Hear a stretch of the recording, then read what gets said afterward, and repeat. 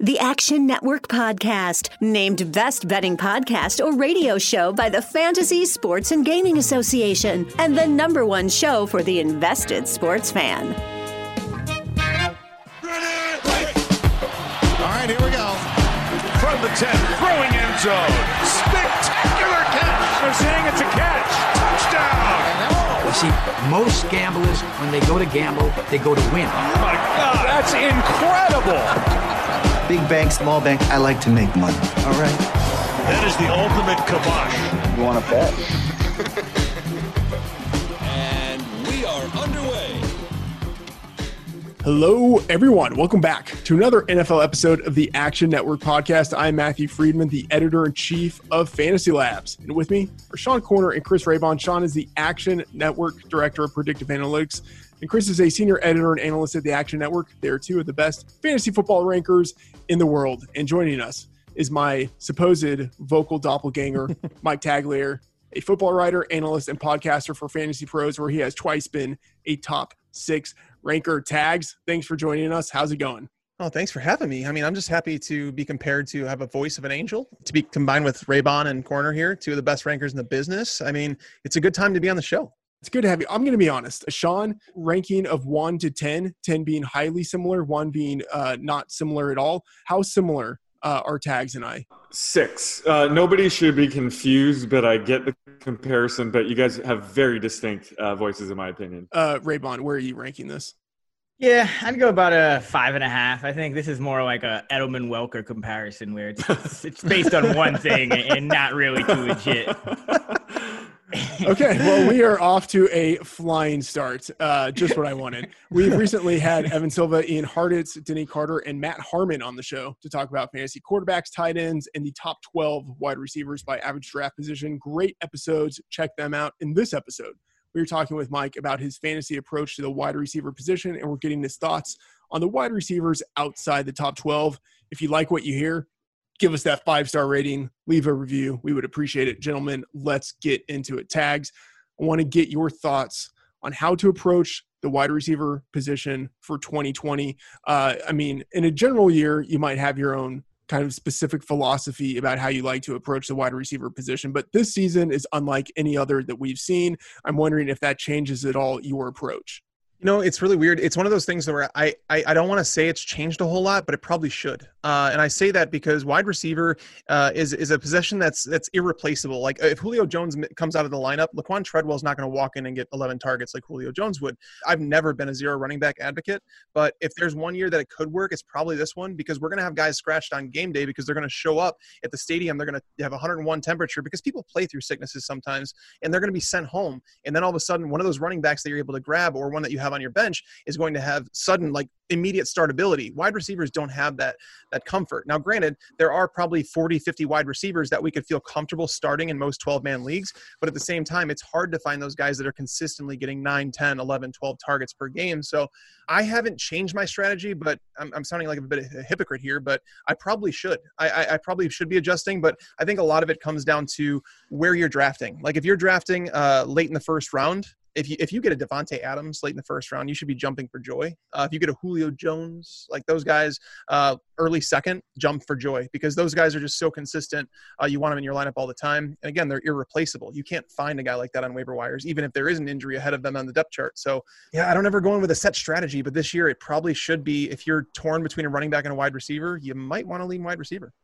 Hey, Tags, last episode we had Matt Harmon on. We talked about the top 12 wide receivers. You just mentioned Julio Jones. That was the guy that, this group as a whole, I think, was pretty high on. Who is your favorite out of the guys going in the top 12?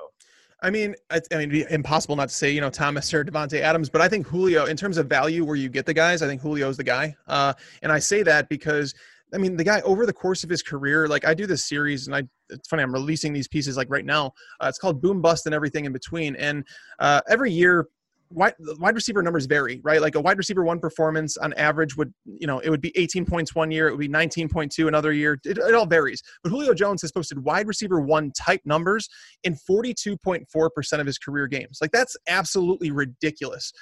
Just by comparison, the only two wide receivers who hit 40% last year alone, were Michael Thomas and Devontae Adams. So Julio Jones has shown year over year that he's just super consistent. And obviously having Calvin Ridley there, teams can't just tilt coverages. You can't leave Calvin Ridley one-on-one all the time because he'll eat you up too. So Julio Jones, basically, it's just, I don't know why people fade Julio Jones. Who's the one receiver that you've gotten the most so far in your drafts, and why is it Calvin Ridley? Calvin Ridley, I have a lot, but then again, it also comes down to where you're drafting, right? Like, because if I'm drafting, let's say I have a pick in the first 3, I'm not going to take Calvin Ridley at the top of the 3rd round where, I won't have him there. So the answer to this one, I'm going to have a lot of Calvin Ridley, but the answer to this one is find someone that loves that loves you as much as I love AJ Green. AJ Green is the guy I'm going to have. And I understand that he comes with some injury concerns, but that's really baked into his cost. He's another guy that just over the course of his career, I don't want to look at a small sample size and be like, oh, I'm not touching him. He's been injured. I mean, we could talk about Dalvin Cook for the first 2 years of his career, basically didn't get on the field. And now all of a sudden he's a surefire top 5 pick. If he missed time, it was like, oh, we should have knew he was injury prone. No, you can't predict injuries. AJ Green had a year off. He's playing on a franchise tag. He wants to get another contract. He's one of the best players in football. And he came into the league at the same time as Julio Jones. So it's not like we can say like he's old and he's going to fall apart. So AJ Green is the one I've owned the most of. Tags, I'm looking at my own projections for AJ Green, and I always look at it and feel as if I'm way too high on him, and maybe there's a kind of a difference between looking at the for me the median projection with him versus like the downside risk that I think he might carry. But I'm with you there on AJ Green as someone who's probably going a little undervalued in fantasy drafts. Now, who is the looking at the flip side of this coin? Who's the one wide receiver that you are kind of most anxious to stay away from, the guy you just want no part of? Well, I mean, based on where he's being drafted, Tyreek Hill. And I know that sounds bad because a lot of people, I posted a poll on Twitter just recently, and I haven't looked at the results because I've been like recording stuff, but the poll was, do you believe that Amari Cooper should be rostered as a wide receiver 1 in fantasy football? So 34% are saying absolutely not. And then 43% are saying, oh, I could potentially see it, but I don't want to believe it. Right. If you were to put the numbers in terms of a game by game basis up with Amari Cooper and Tyreek Hill, it's hard to tell the difference. Granted, Tyreek might have some bigger booms in there, but Amari's booms are pretty big too. These guys are been a bit of volatile, like they're volatile receivers, and I don't not want to own Tyreek Hill, but I am not going to pay a borderline first round price for him. Going back to that Julio Jones conversation, he's posted wide receiver 1 numbers 42.4% of the time. Tyreek Hill in his career has been a wide receiver 2 or better just 44% of the time. So yes, you're getting massive spikes in production when Tyreek Hill kind of goes off with Patrick Mahomes and it takes that one play, but I would much rather take some consistency, and like Julio Jones should be going before Tyreek Hill like every day of the week. And it's not really all that close for me. Not disagree more. Tyreek Hill is my number 2 receiver. I think Tyreek Hill should be drafted above everyone but Michael Thomas because you have you have the wide receiver 1 workload. You have the best quarterback in the league. And you look at Tyreek Hill's game logs and again, like you mentioned, the cutoffs for wide receiver 1 in years, in different years are different. Yeah. But last year, for example, Tyreek Hill had 3 games, including the playoffs. So he played in 15 total games. Including the playoffs, he had 3 games with single digit PPR points. And one of them was a game where he got hurt early. And so really it's 2 games. You look at the year before, the Chiefs also made a deep postseason run. He played 18 total games, 4 games, but with single digit PPR points.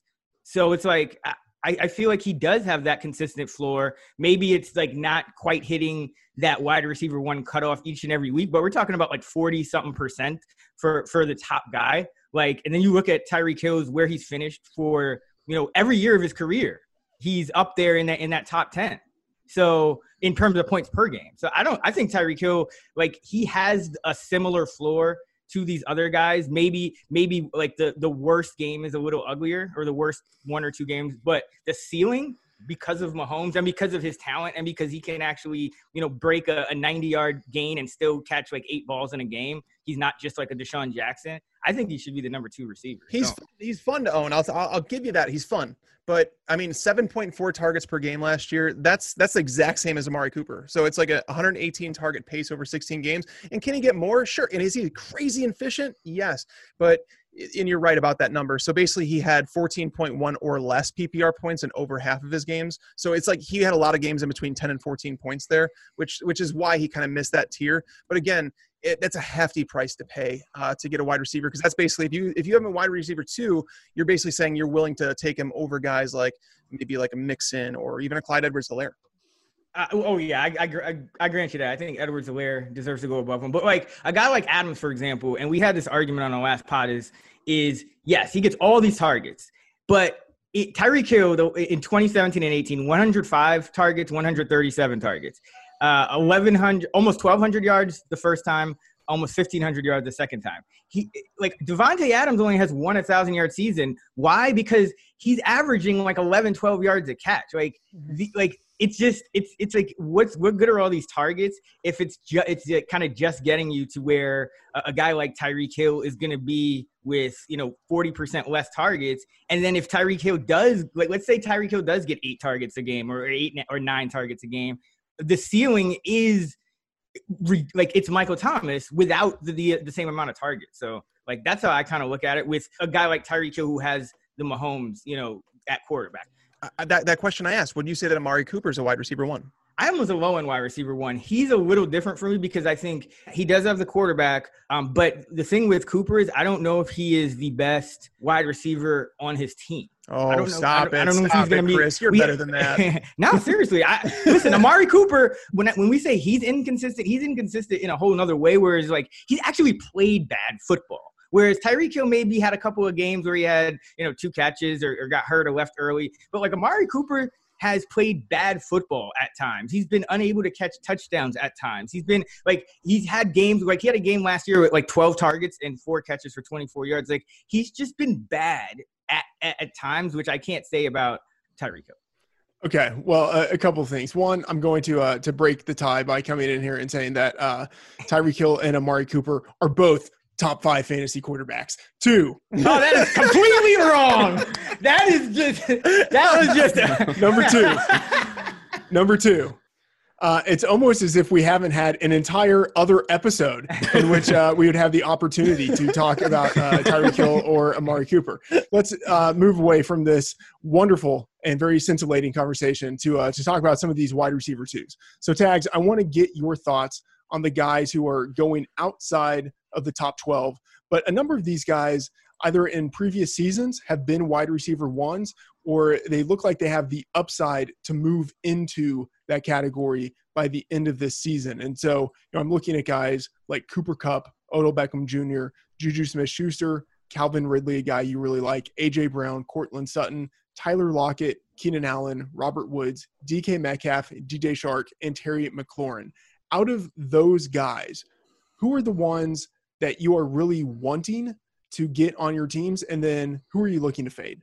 Yeah, so Juju Smith-Schuster is definitely somebody that I wanted on my squads. I'm a little worried that Ben Roethlisberger came out and said basically he had crazy major surgery that no one's ever come back from. That's definitely worrisome, but it helps that Juju Smith-Schuster is moving back into the slot, which is his natural role, that big slot receiver, with Deontay Johnson on the one perimeter side. Then you're going to have either Chase Claypool or James Washington on the other side. But if his arm is affected, it's not going to affect Juju as much as it might someone like James Washington, because getting the ball down the field would be a lot more difficult, and Juju is just a guy that can create after the catch. So I do like Juju quite a bit. I have him actually as a top 10 wide receiver in my rankings right now. I might scoot it down just because there is some risk associated with Roethlisberger. Obviously, as you mentioned, I liked Ridley and Odell Beckham. I mean, I understand he had a bad year, but if you look at that entire Browns team, they all had a bad year. Like legit, that offense was terrible. And if you go through, I pay attention to a lot of stuff like the next gen stats, and if you could see the route trees that they're running, and you see Baker Mayfield getting stumped in the backfield, and obviously they've tried to fix that this offseason with the offensive line, but you see him getting stumped, and then you go look at next gen stats, and you see every route that Beckham runs takes 15 yards down the field, and you're like, what the hell are you doing? This is common sense. It's like elementary. My 17-year-old daughter could do this stuff. But Beckham was also, we found out, playing through a hernia, And if you go back, so Jarvis Landry, I think most people would say Landry had a much better year. Landry sucked with Baker Mayfield the first year they played together as well. If you guys remember, Jarvis Landry had like 150 targets that year, and he barely cracked the top. I think he was maybe like 23, 24 wide receiver. He was not good. He was not efficient. It was kind of like Beckham. So it could be a thing, growing chemistry with Baker Mayfield, and knowing that Jarvis Landry is still dealing with this hip thing. Like he might start the season on the pup. He might not play the first couple of games. I don't know what's going on, but this is a very concentrated wide receiver unit. Like you're going to have the 2 tight end set, sure. But Odell Beckham is going to see 130 targets in this offense, and he's going to be just fine. And knowing that he's legitimately from a fantasy basis, game by game, he's like legit, like a top 3 receiver all time. Yeah. I mean, OBJ has 1,000 yards receiving in 5 of his 6 years. It's, pretty hard not to see how he would have at least the opportunity or the talent to be able to crack the top 12 by the end of the season. Corner, I want to kick it to you. Who are you into in this tier? I'm going to have to go with Calvin Ridley. I have him ranked 10th right now. And it was a lot easier to take him earlier in the offseason when he was going around wide receiver 20. Yep. I mean, every draft that he was available in the 5th round, I would scoop him up. So I had quite a bit of shares early on. Anytime he makes it to round 4, I take him. Unfortunately, as Tags mentioned earlier, he's going pretty early in the 3rd in some drafts. So those are leagues where I'm not getting him. I'm not going out of my way to get him necessarily. But, I mean, he fits the mold of, like a Chris Godwin last year, where you can get a guy entering his prime relatively cheap. Going back to 1990, there's only been 5 receivers that scored 10-plus touchdowns the rookie season. That was Randy Moss, Mike Evans, Odell Beckham, Mike Williams, the Tampa Bay Mike Williams, and Calvin Ridley. And, I mean, he's a first-round talent. So, I mean, he has the pedigree that we expect him to be an elite receiver. He's shown that his first 2 seasons. And he's entering year 3. And he's a little bit of an older year 3 player. He's going to be turning 26 this year. So I just love his upside. I took him at 100-1 to lead the league in receiving yards. And people kind of thought I was, knocking Julio Jones. Not at all. I mean, I'm still projecting Julio Jones for 2,000 yards and 6 touchdowns like everybody else. But, it's going to be maybe this year. I would say next year that Julio definitely starts his decline. And Ridley's, the type of guy that can step up and be the number 1. So either way, I think he's a smash top 10 value pick this year, and you can get him cheaper than that. And the other guy is A.J. Brown. I have him ranked in the top 12 as well, and he's being drafted wide receiver 17. And it's a bit weird. I feel like a donkey taking a guy due for such regression, in his efficiency stats. But, I mean, really his efficiency stats are off the charts because his volume was so low. And I think we can expect his volume to increase this year, which will help offset that regression somewhat. So I still consider him, a low-end wide receiver 1 with a ton of upside. So he's another guy in this range that I've been getting a healthy amount of so far. Raybon, who do you like here? So I'll start this by saying I like pretty much all of this tier. I think this is a great tier to draft wide receivers from, but I'll talk about 2 guys that people don't seem to be too excited about that I tend to get, half round below their ADP that I'm pretty excited about. One is Cooper Kupp and the other is Tyler Lockett. Both of these guys, I consider their team's number 1 targets.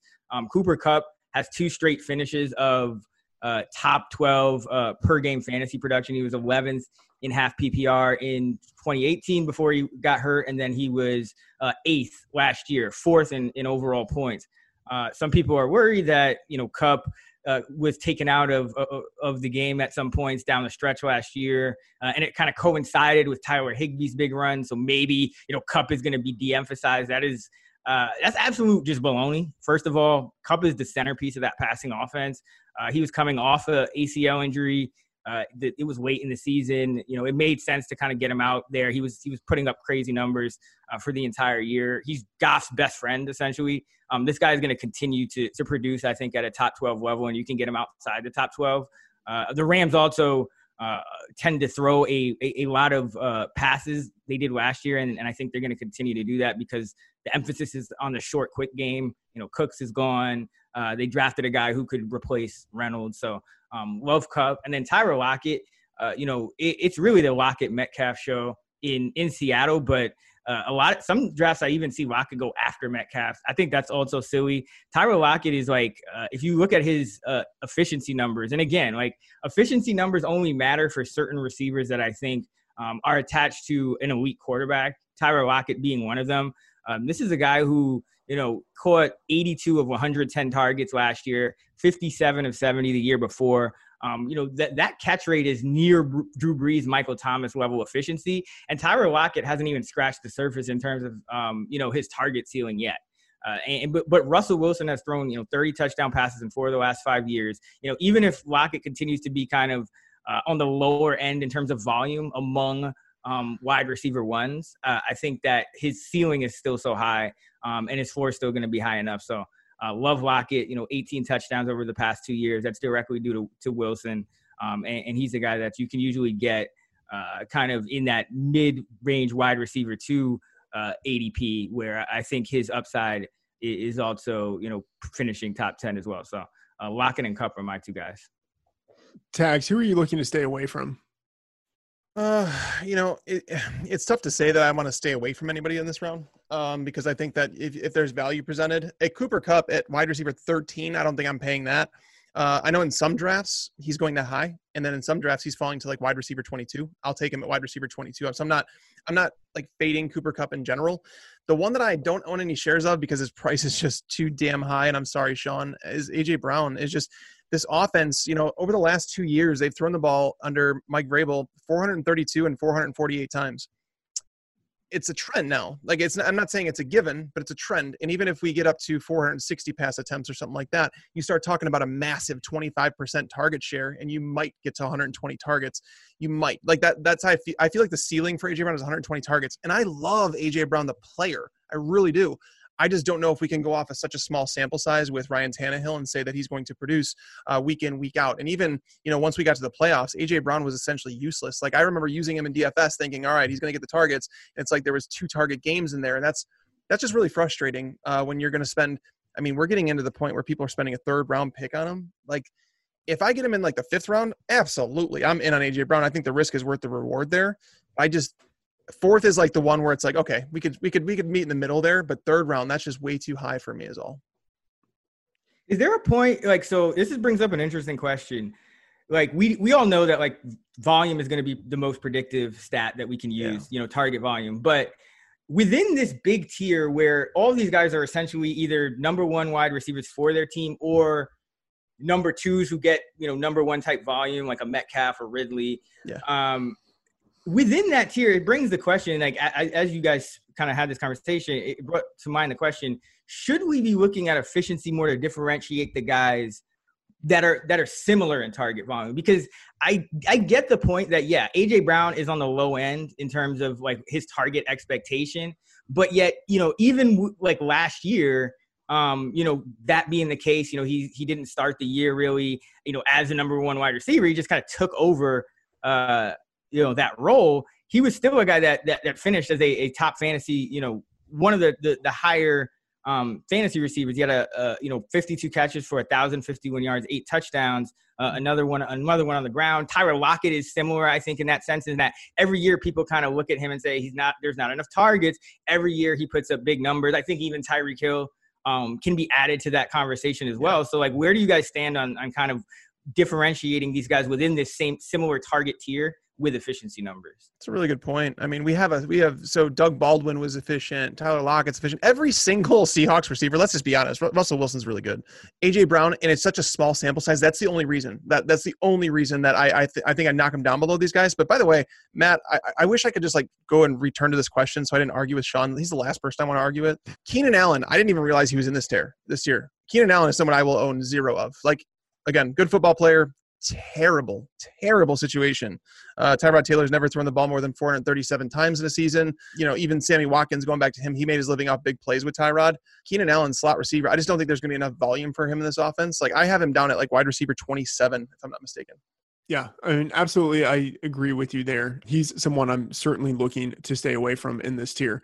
I certainly prefer his teammate Mike Williams to him. But Sean, who are you staying away from here? This one's kind of tricky because I have Juju ranked wide receiver 11 and his ADP's wide receiver 15, but I'm still avoiding him because with him, he comes with the added, downside where he definitely needs Big Ben to stay healthy for, I would say, 13, 14 games to hit value here. So, I mean, just he inherently has the lowest floor of this tier, and it's not even his fault. We saw that last year. It's not his fault. It's, Mike Tomlin's going to make the offense very conservative with Mason Rudolph or Duck Rodgers under center. So, I mean, Juju's a borderline wide receiver 3 when that happens. So you have to factor that in. Having said that, if Big Ben is healthy all season, I think, Juju has shown that he'll be able to put up wide receiver 1 numbers. I just think in this range, I'm not really taking risks like that. So I've been fading him quite a bit. And the only other guy in this range that I've been avoiding just based on his ADP is Courtland Sutton. I mean, I love him as a player. I think he has a ton of upside, but they just added so many weapons in this offense. A guy like Noah Fant is entering year 2. People are investing in Drew Lock because he has upside. I don't really know if we're going to see it this year. So he's essentially probably going to be spreading around 235 passing yards more. So, Sutton's not going to be getting as much of that. So I just don't see him being drafted, as a middling wide receiver 2. So that's why I've been passing on him quite a bit, even though I do get his upside. Raybon, what about you? Who do you dislike? Yeah, for me, it's Courtland Sutton. I kind of echo Sean's sentiments. When I model out all these receivers, they are all extremely close, but one that keeps coming out near the bottom or even, outside of this tier completely is Courtland Sutton. And I think that goes back to exactly what Sean said. Projecting these guys, you're going to start with the quarterback. That's why I'm higher on guys like Tyler Lockett than most, even Tyreek Hill maybe. Whereas with Sutton, Drew Lock is a guy who averaged 6.5 yards per attempt. He's a guy who, yes, he got some new weapons, but no saying that those weapons are going to have a really increase what he's doing, his efficiency. This could be kind of what he is. We really don't have a large enough sample. And then some of just Sutton's underlying metrics. I mean, he was on the field basically every route, every snap last year, needed a lot of route volume to put up the numbers he did. And he's always been a guy, like the criticism coming out of school with him is that he didn't win against, top tier competition, top tier coverage. I've even read about, they're in camp, they're talking about Sutton now with these guys, Judy and Hamler and Fant going into year 2 is like, let them cover Sutton so those guys can get open and let the defenses have to focus on him. So just kind of a lot of red flags with me with Sutton that I don't know if he can necessarily even replicate what he did last year. And even though he's a talented guy overall, I think there are some holes you can poke in his game. So, and I don't like the situation. So I've been avoiding him in that tier. All right, I want to talk about some of the rookies in this class, and it connects with Courtland Sutton in a way in that, some of the negativity around him has to do with the idea that the team just drafted 2 rookies. Obviously, you have Jerry Jeudy in the first round, and then KJ Hamler, who was drafted in the second round. But really, you just look throughout this rookie class. One of the deepest rookie wide receiver classes in history, and I mean a lot of talent there too. You have Henry Ruggs, who went in the first round. Then Judy, CeeDee Lamb, Jalen Reagor, Justin Jefferson, Brandon Ayuk, all of those guys in the first round. And then the second round, you had T. Higgins, Michael Pittman, Laviska Shenault Jr., Hamler, Chase Claypool, Van Jefferson, and Denzel Mims. All of those guys, in theory, could have significant playing time this year. And so the question is, Tags, with all of these rookies, on the one hand, you normally think that there's upside with rookies. On the other hand, you have this COVID situation where a lot of them haven't been able to get the offseason experience and practice with their quarterbacks. So how are you approaching these rookie wide receivers? Yeah, it's going to be a lot tougher for them to come in and produce right away. So the only ones I look at, like Jerry Jeudy's the best wide receiver in this class, in my opinion.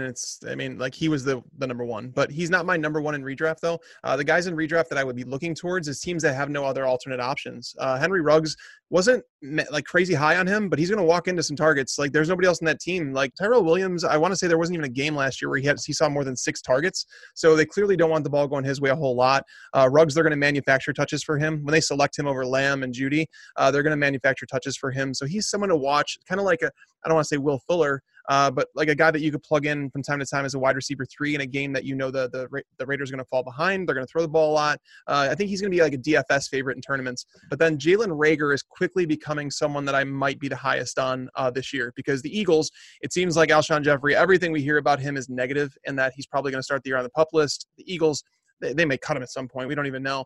Deshaun Jackson, 34 years old, was never a high-volume wide receiver anyway. I mean, we saw someone like Greg Ward come off the street, have no experience, nothing with Carson Wentz, and he walks into fantasy production. Like, we were all using him in cash games in DFS. Reagor, they chose him over Justin Jefferson. I mean, that speaks highly, because I thought Jefferson fit their offense very well. They've said nothing but good things about Reagor, in that he's come in and he's everything they expected him to be. He's going to line up all over the field. He's a guy that can hit that big play, because he has that 4.4 speed, maybe 4.3 if he dropped a little bit of weight. So Rager is the one that I'm extremely excited about now, because I don't think the Eagles have any other options at wide receiver. Sean, what do you think of these rookies, and who stands out to you the most?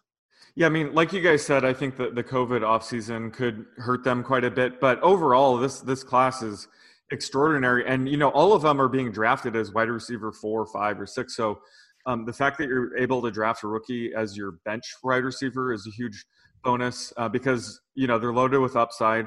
The two that I'm gravitating to the most would be CeeDee Lamb and Henry Ruggs. So CeeDee Lamb, I had mixed feelings about his landing spot when it first happened. Obviously, he'll probably be the number 3 receiver on this offense, but I do expect the Cowboys to run a ton of 11 personnel, so I expect him to be, running around over 80% of the time. So, he'll have the opportunity right away. And let's face it, he's, Michael Gallup or Amari Cooper injury away from being a rock-solid wide receiver 2 potentially. So he has more upside than anybody, I feel, given that situation. And Henry Ruggs, I think, is another guy with a ton of upside. He's probably the only guy on the list that's sort of the de facto number 1 right away. And it was a bit shocking when the Raiders took him because, he's considered more of a deep threat. And Derek Carr averaged 6.3 yards past the line of scrimmage on his pass attempts last year, which is second lowest. So, you're wondering why they drafted him, but maybe they didn't let him throw it deep because they didn't have a deep threat like him. He graded above average in terms of catchable balls over 20 yards. So who knows? Maybe they'll let him air it out more with Ruggs. But either way, I think he'll be the number 2 target on the offense behind Darren Waller, and he certainly has upside. So, at his ADP of wide receiver 45, I've been getting quite a few shares of him just because he's worth the risk there. Raybon, I know on the Sirius show, we've talked about Henry Ruggs before, and I think you said that you think he actually has a pretty decent chance to be the number 1 target within that offense. Any thoughts on Ruggs or any of these other rookies? Yeah, for me, Ruggs is in a class by himself in terms of this rookie class. Like, first of all, with this whole COVID narrative about, rookies are going to struggle, I think it's probably true to some extent, but the issue I see is that people are starting to apply it across every receiver in generalizing, and that really doesn't make sense. I think if we're going to dig into it a little deeper, likely the one thing that you can't that is not going to matter whether you're in camp or not is speed, is athleticism. Defenses are going to be unprepared too. So a guy like Ruggs, he really stands out as a guy that as Tags mentioned or Sean mentioned, you can manufacture touches for him. Tyreek Hill, his rookie year, averaged 9.7 yards per reception, and he ran the ball 24 times in 16 games. Like, that's what I think you could see out of Ruggs if he's not going to be that traditional deep threat. So I think he's in a class by himself. I think some of the more technical guys like a Judy could struggle a little bit or start slow or not put up like fantasy difference making numbers. I think CeeDee Lamb is a clear number 2 because of Dak Prescott and the quarterback situation. And then some other guys that I think are worth drafting because, again, like regardless of this narrative that rookies may struggle, the bottom line is they're mostly free. They're going wide receiver 4, 5, 6. So that risk doesn't matter at that point in the draft. You're looking for upside. So Denzel Mims, a guy who I could see leading the Jets in air yards. Brandon Ayuk, who could emerge as the number, 2 target in San Francisco, given that Debo's status to start the year is up in the air. And then Laviska Shenault, Jacksonville, in my opinion, is wide open in terms of targets after DJ Chark. I don't think Dede Westbrook is a guy that they necessarily want to be giving, 7 targets a game. if there's somebody better. And I think Chenault is another guy they're going to kind of manufacture targets for. He's a guy that can line up in the backfield, do a bunch of different things. So those are the guys, weight I've been taking flyers on: Mims, Ayuk, and Laviska Chenault. Mike, as Raybon mentioned, most of these guys are going in that range where you tend to focus more on finding upside instead of minimizing downside. So maybe it's not the case that there's a rookie that you're just destined not to take, a guy that you're swearing off, but is there one of these rookie wide receivers that you are more pessimistic on than other people? I'm pessimistic. Chase Claypool, I don't think he plays over James Washington. I really didn't understand the pick when they made it. I felt like he was a big tight end that was just a fast tight end, and then he moved to wide receiver, and there's a lot of question marks surrounding him. He's someone that I want no part of in drafts. Like, I don't even want a flyer on him. I guess you could say the same thing about someone like Laviska Shenault, coming off the core injury. He had core muscle surgery, and I just don't know if he is going to play immediately over Chris Conley. I think he has an easier route, obviously, to get over Conley, who's on a one-year deal, than someone like Chase Claypool.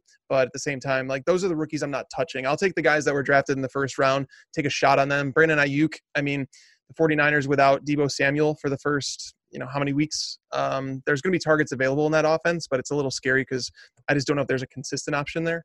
So, but I think Raybon's right in the fact that if you're building a team where you're looking for just pure upside on your bench, instead of taking guys like Golden Tate, take a guy like, Ruggs, take a guy like Rager and see what you have. Because if they come out week one blazing, everybody's going to run to the waiver wire and they're going to grab them. So why not grab them and just keep them on your bench, see what you got? Ruggs starts week one with Carolina, which we all expect to be a pretty bad defense. So that's a guy that I'm taking him is like about 10 picks higher than he usually goes. Like, I usually take him in the late 30s at wide receiver, where he usually goes in the mid 40s. So, yep. Let's talk about some of these second-year wide receivers. We've mentioned a couple of them, A.J. Brown in particular, but, there are other guys who could end up really popping, Terry McLaurin, DK Metcalf, and then there are just a host of other guys. And honestly, this rookie class is one of the best we've ever seen.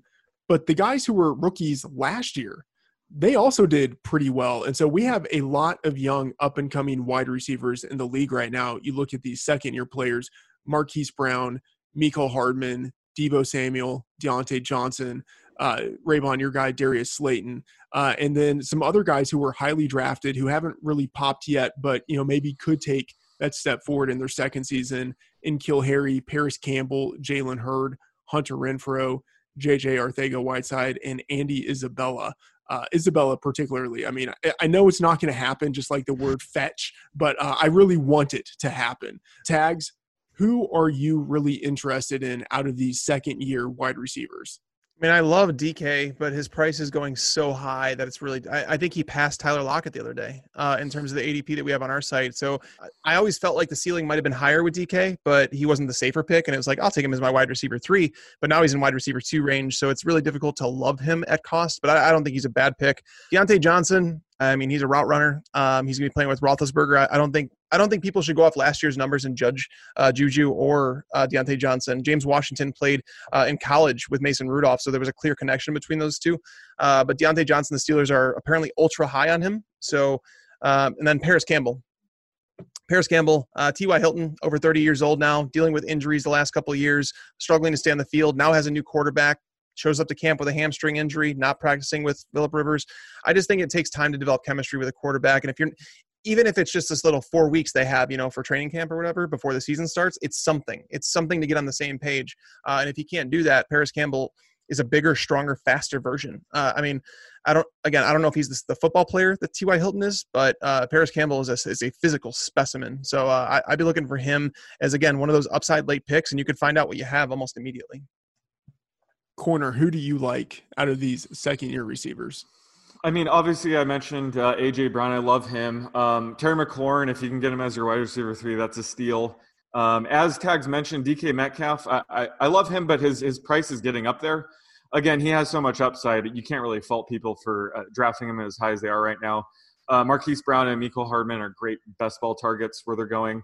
But the one guy that I want to point out that I think has a 2 to 3 window potentially of a buy low is Deebo Samuel. His ADP is listed at wide receiver 33, but that's not actually where he's going right now. I've been in some drafts lately where he falls into the 40 to 45 range. So obviously he's probably going to miss a couple of games due to his broken foot. But when you're drafting a guy like that to go on your bench, you don't really need him those first couple of games anyway, and that's typically the easiest time to replace players. So I would normally be advocating to draft him where he's going right now. But I think that the secret upside that people maybe start to figure out over the next couple weeks is, there's a non-zero chance that this season gets delayed, or they start week 1 on time, but then there's some sort of delay and week 2 is pushed back. So anything like that is going to give his foot more time to heal and will lower, the expected games we're expected to miss from him. And again, I would put the chances of a delay, around 15-20%, but still that's not really factored into his price right now. So I think it's a couple week buy a low window for him. All right, Raybon, I know on the Sirius show, you and I have had conversations about Deebo. What are your thoughts on him and anyone that you like, particularly in the second-year class?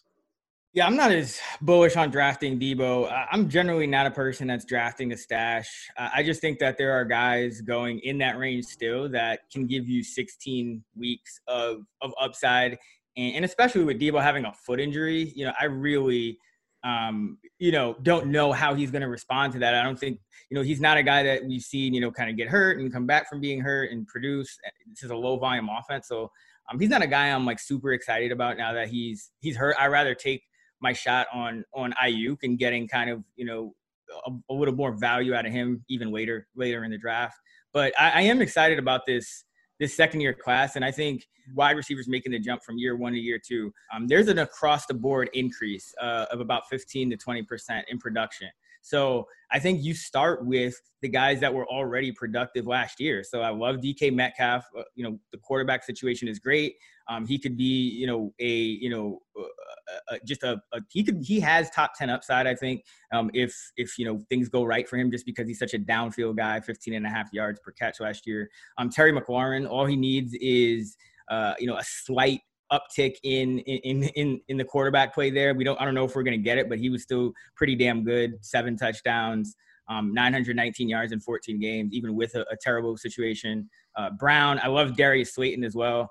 He's that one guy in New York who's an air yards guy. Golden Tate, Sterling Shepard, underneath guys. Evan Ingram's a tight end. Barkley is a high volume pass catcher, but he is a running back.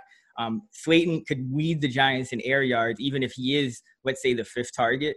And those air yards are going to be very valuable at that point in the draft. But I think the guy I'm most excited about is Marquise Brown, because you're talking about a number 1 wide receiver, given number 2 target probably because Mark Andrews is there, but on a team that is going to throw more, that threw at like a league low rate last year, and a quarterback who still led the league in touchdown passes.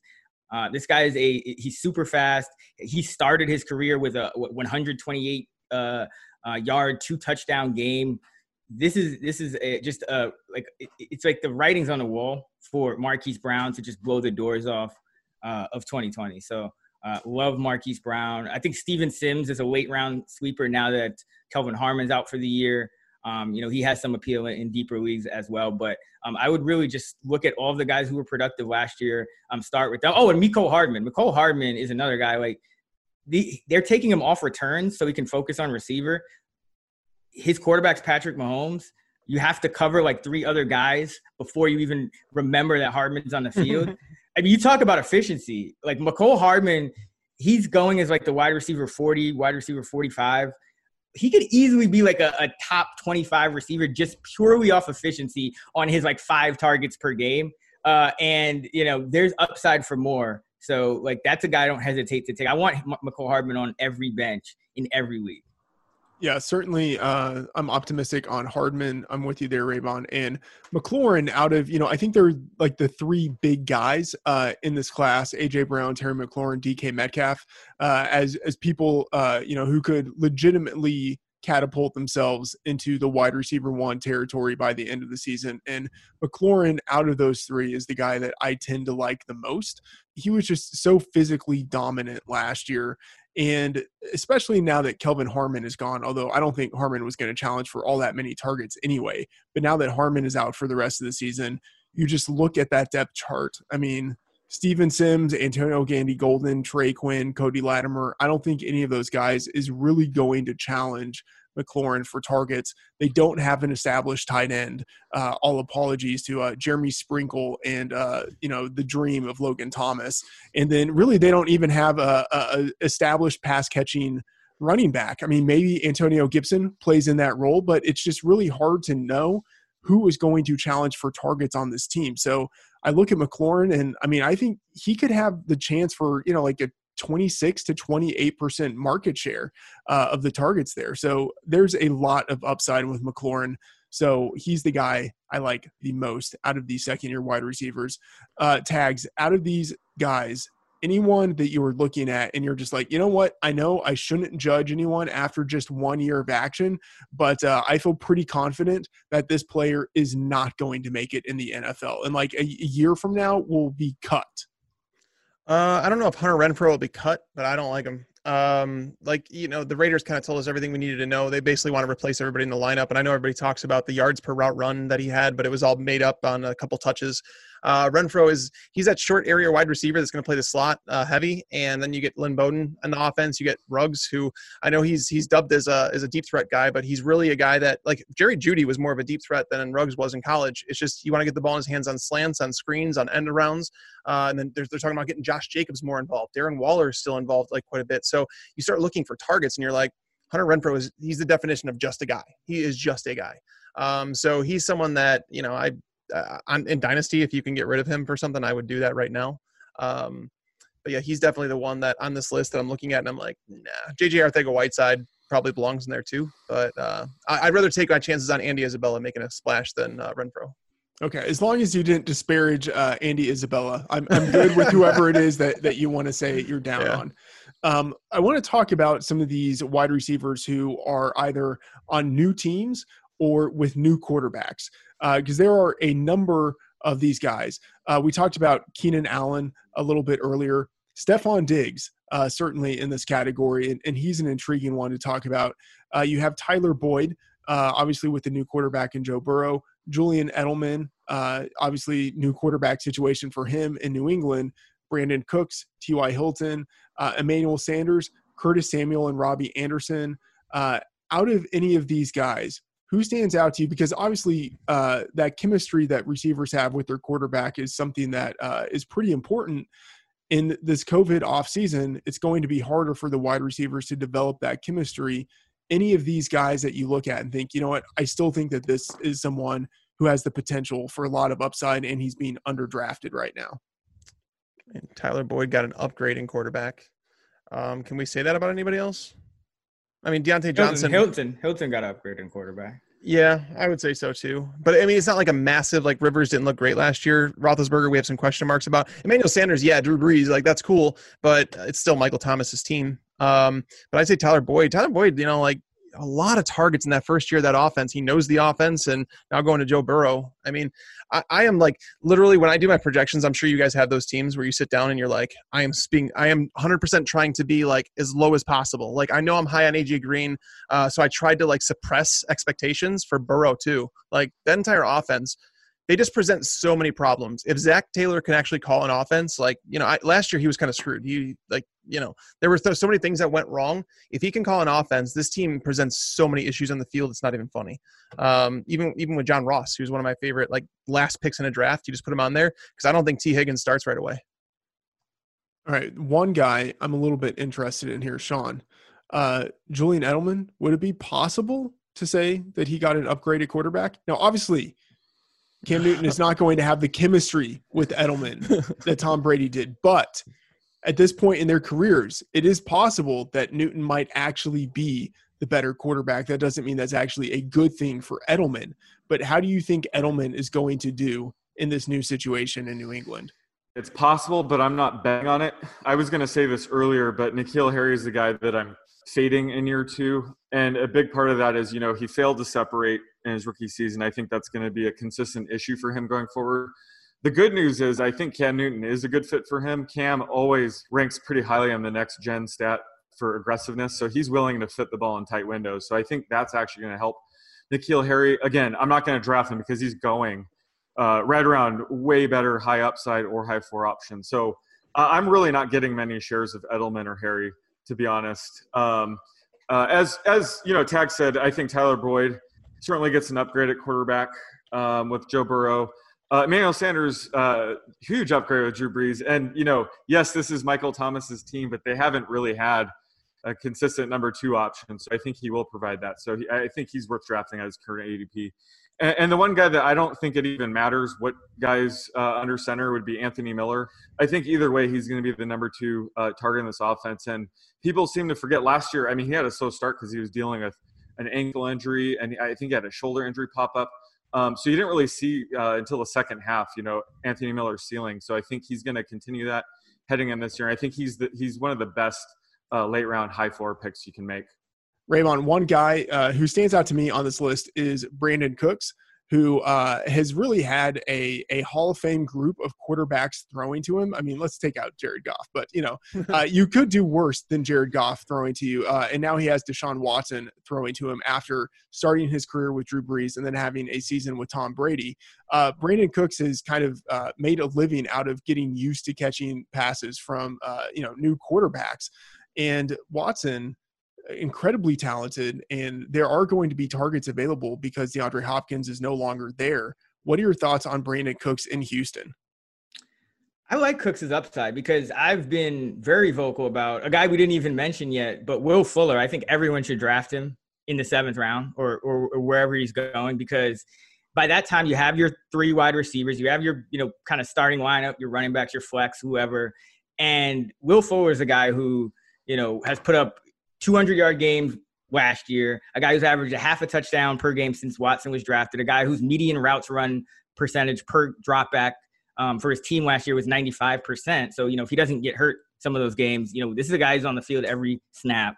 4.5 catches per game with Hopkins there, a guy who's averaging 10 targets per game. Fuller has amazing upside. To a lesser extent, because I think Fuller is the better player, he has the rapport with Watson, but to a lesser extent, the same applies to Brandon Cooks. Brandon Cooks had a down year. The Rams couldn't get the ball down the field. He struggled with some injuries and kind of being in and out of games as well. But he has that same kind of upside that Fuller does. And if Fuller indeed, continues to miss games, Brandon Cooks slides into that spot. And you have a true slot receiver now in Randall Cobb, which means Kenny Stills is not going to be on the field quite as much, which means the air yards are going to be highly focused, I think, on Fuller and Cooks. So Deshaun Watson air yards, as we've seen in the past, are extremely valuable.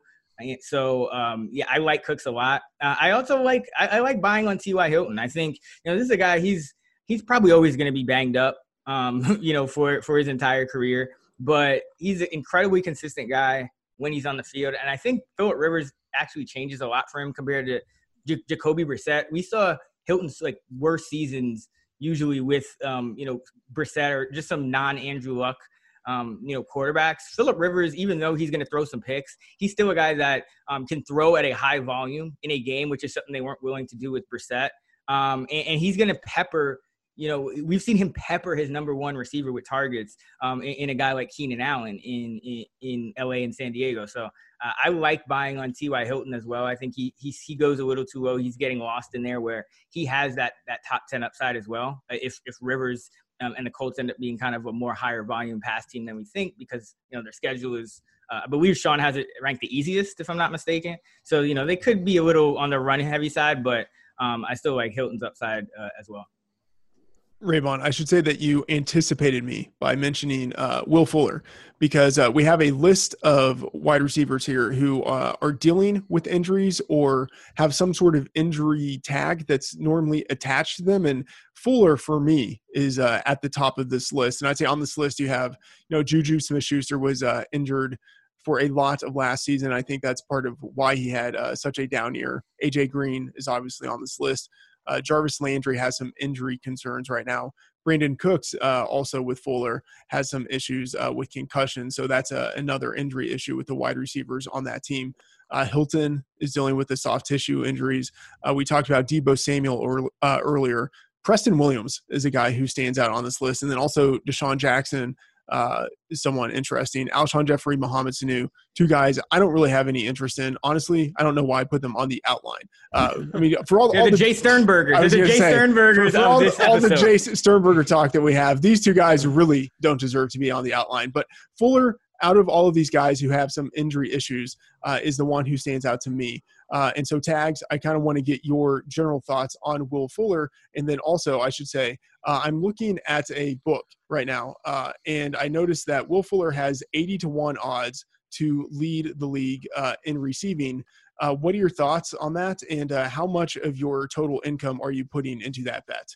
80-1. I mean, it's not the worst bet in the world. There's definitely a lot worse ones out there, but I am not betting on Will Fuller's health. That ain't happening. So I might, if somebody gives you 80-1 odds, what's the Dwight Schrute quote that he has? If someone gives you 10,000-1 odds, you take it, or something like that. Like, it's not quite that far, but I'll take $5 on it. But yeah, in reality, most of the time with wide receivers with injury, it's funny that we bring up Cooks and Fuller. I struggle ranking those two. Like, I don't know which one to put higher, because obviously Fuller has been a guy that's consistently missed games.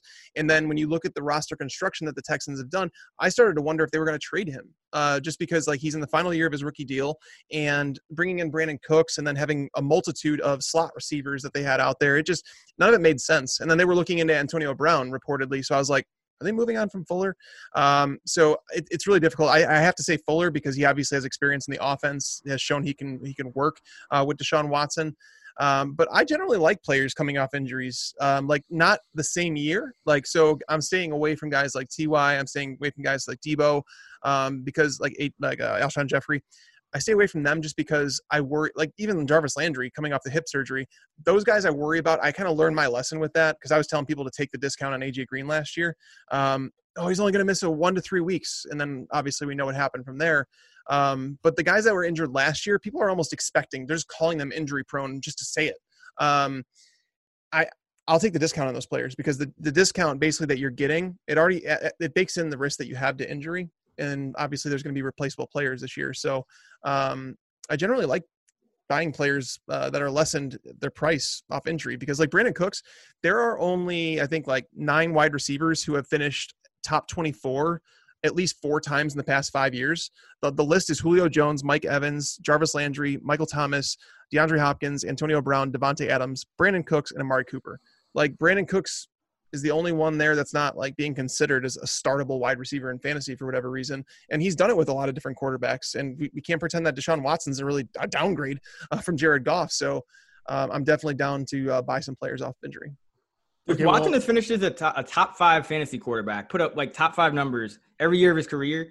Nobody in his offense is going in like the top 20. David Johnson even is like the closest thing at running back. None of his pass catchers are like going 35, 36 at wide receiver. Randall Cobb somewhere in I think the 60s or 70s. Think about that. Like, if there's an offense that's undervalued, it's going to be Houston.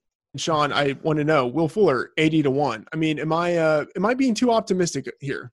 Yeah, I mean, I'd rather have Ridley at 100-1. This market is all about ceiling. So yeah, you're betting on him staying healthy. I would say, 15 games. He's got to play at least 15 games. So I can get behind the number. It's a thing where if he gets hurt, oh well, you kind of expect it to lose anyway. So a market like that that's based on ceiling, Fuller's the perfect kind of guy to target. Yeah.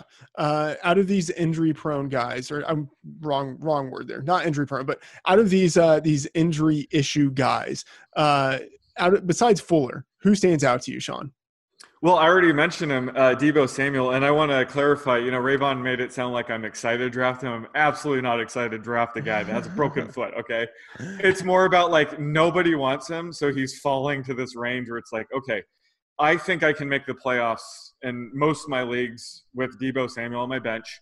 And then when I get to second half of the season was when I expect him to be healthy again. When I'm in the playoffs, I'm going to have this wide receiver 2-3 guy that I was able to get in the wide receiver 40 range. That's the way I treat it. I'm fully expecting him to miss time. But like I said, this season's weird, and we could get the start date pushed back, and that's going to allow him more time to heal. So that's sort of the hidden upside with him. Preston Williams and Deshaun Jackson are some of the guys who are catching my eye here. What do you think about them? Yeah, Jackson's the guy I've been drafting everywhere. And I started doing it when you could still get him like outside the top 50. So I'm happy about that because he is moving up. I think that, and I think Tags mentioned it, Jackson's never been a high volume guy, but he's kind of been like a poor man's, I think, version of Tyreek Hill in terms of like the targets. Like he can get to like 6-7 a game. And in this offense, I don't think he has to. I think he can lead. I project him to lead this team in air yards. Like if everyone stays healthy, even if Jeffrey stayed healthy, I would expect Jackson to lead them in air yards. And I'm looking for air yards late in drafts. I'm not looking for guys that I could pencil in for like 4 catches a game because those guys are averaging like, 10, 11 yards per catch. And I don't see the upside of them jumping guys and giving me value by jumping guys who were drafted earlier. So I'm targeting air yards almost exclusively once I have my starting roster, which can be comprised of whoever. But Jackson, I think, is a great pick. And I think Preston Williams is too.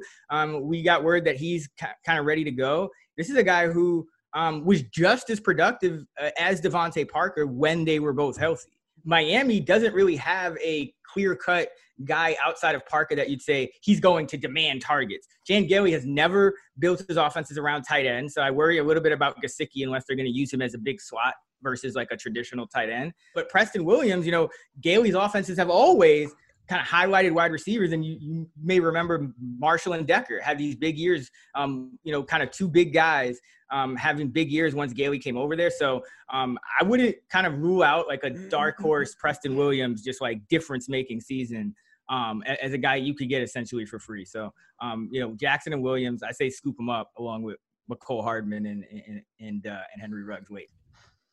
Okay, Tags, I want to get your thoughts on Antonio Brown and or Josh Gordon. There's been news, we've talked about him on the show. I know Rayvon's over there rolling his eyes, but there has, been some recent news that the Seahawks, or I believe the word was like monitoring the situation with Antonio Brown and Josh Gordon. Any thoughts on these guys? Are they worth any late flyers, or are you just staying away from them? I'm staying away. They're just going to handcuff you in your roster. It was the same reason I told people not to draft Kareem Hunt last year. It's like he wasn't going to be back until week 10. It holds you back because like guys like AJ Green last year with me, like it handcuffed me, and I didn't want to drop other upside guys in my roster that I knew had a shot. And this year more than ever, you're going to need some backup running backs on your bench in case your starting running back is held out due to a virus or a fever or whatever the case may be. So you have to be deep at positions, and knowing Antonio Brown, he's suspended for at least 8 games. He's not even appealing it. That's a problem. Josh Gordon, I think, has a better chance, obviously, with pot becoming legal and all that stuff. So if you want to take a shot on Josh Gordon with your final pick or something like that, you can hold on to him week 1 and you can cut him if he doesn't make a roster. But someone like Antonio Brown, absolutely not. Raybon, don't even do it. All right, Mike. Gordon's washed. Like Josh Gordon was on a team. He was on the Seahawks last year. I said no. He did nothing. No. He did nothing. Just forget it. All right, Mike, what do you have going on at Fantasy Pros? Basically, just make sure you check out all my work there. I've been working, and I do the primer in season. It's a paragraph on every player from every game. It's like 35,000 words a week. It's kind of ridiculous. But I'm putting together a draft version of that. So it'll be the primer, the draft day version.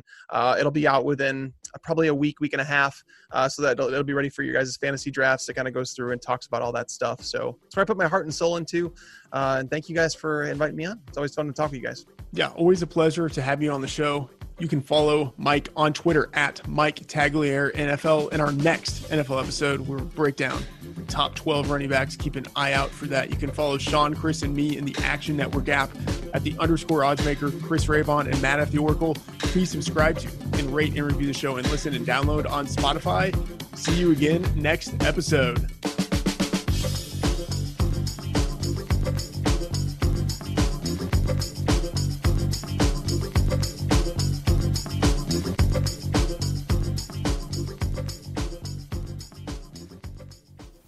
We're finished talking.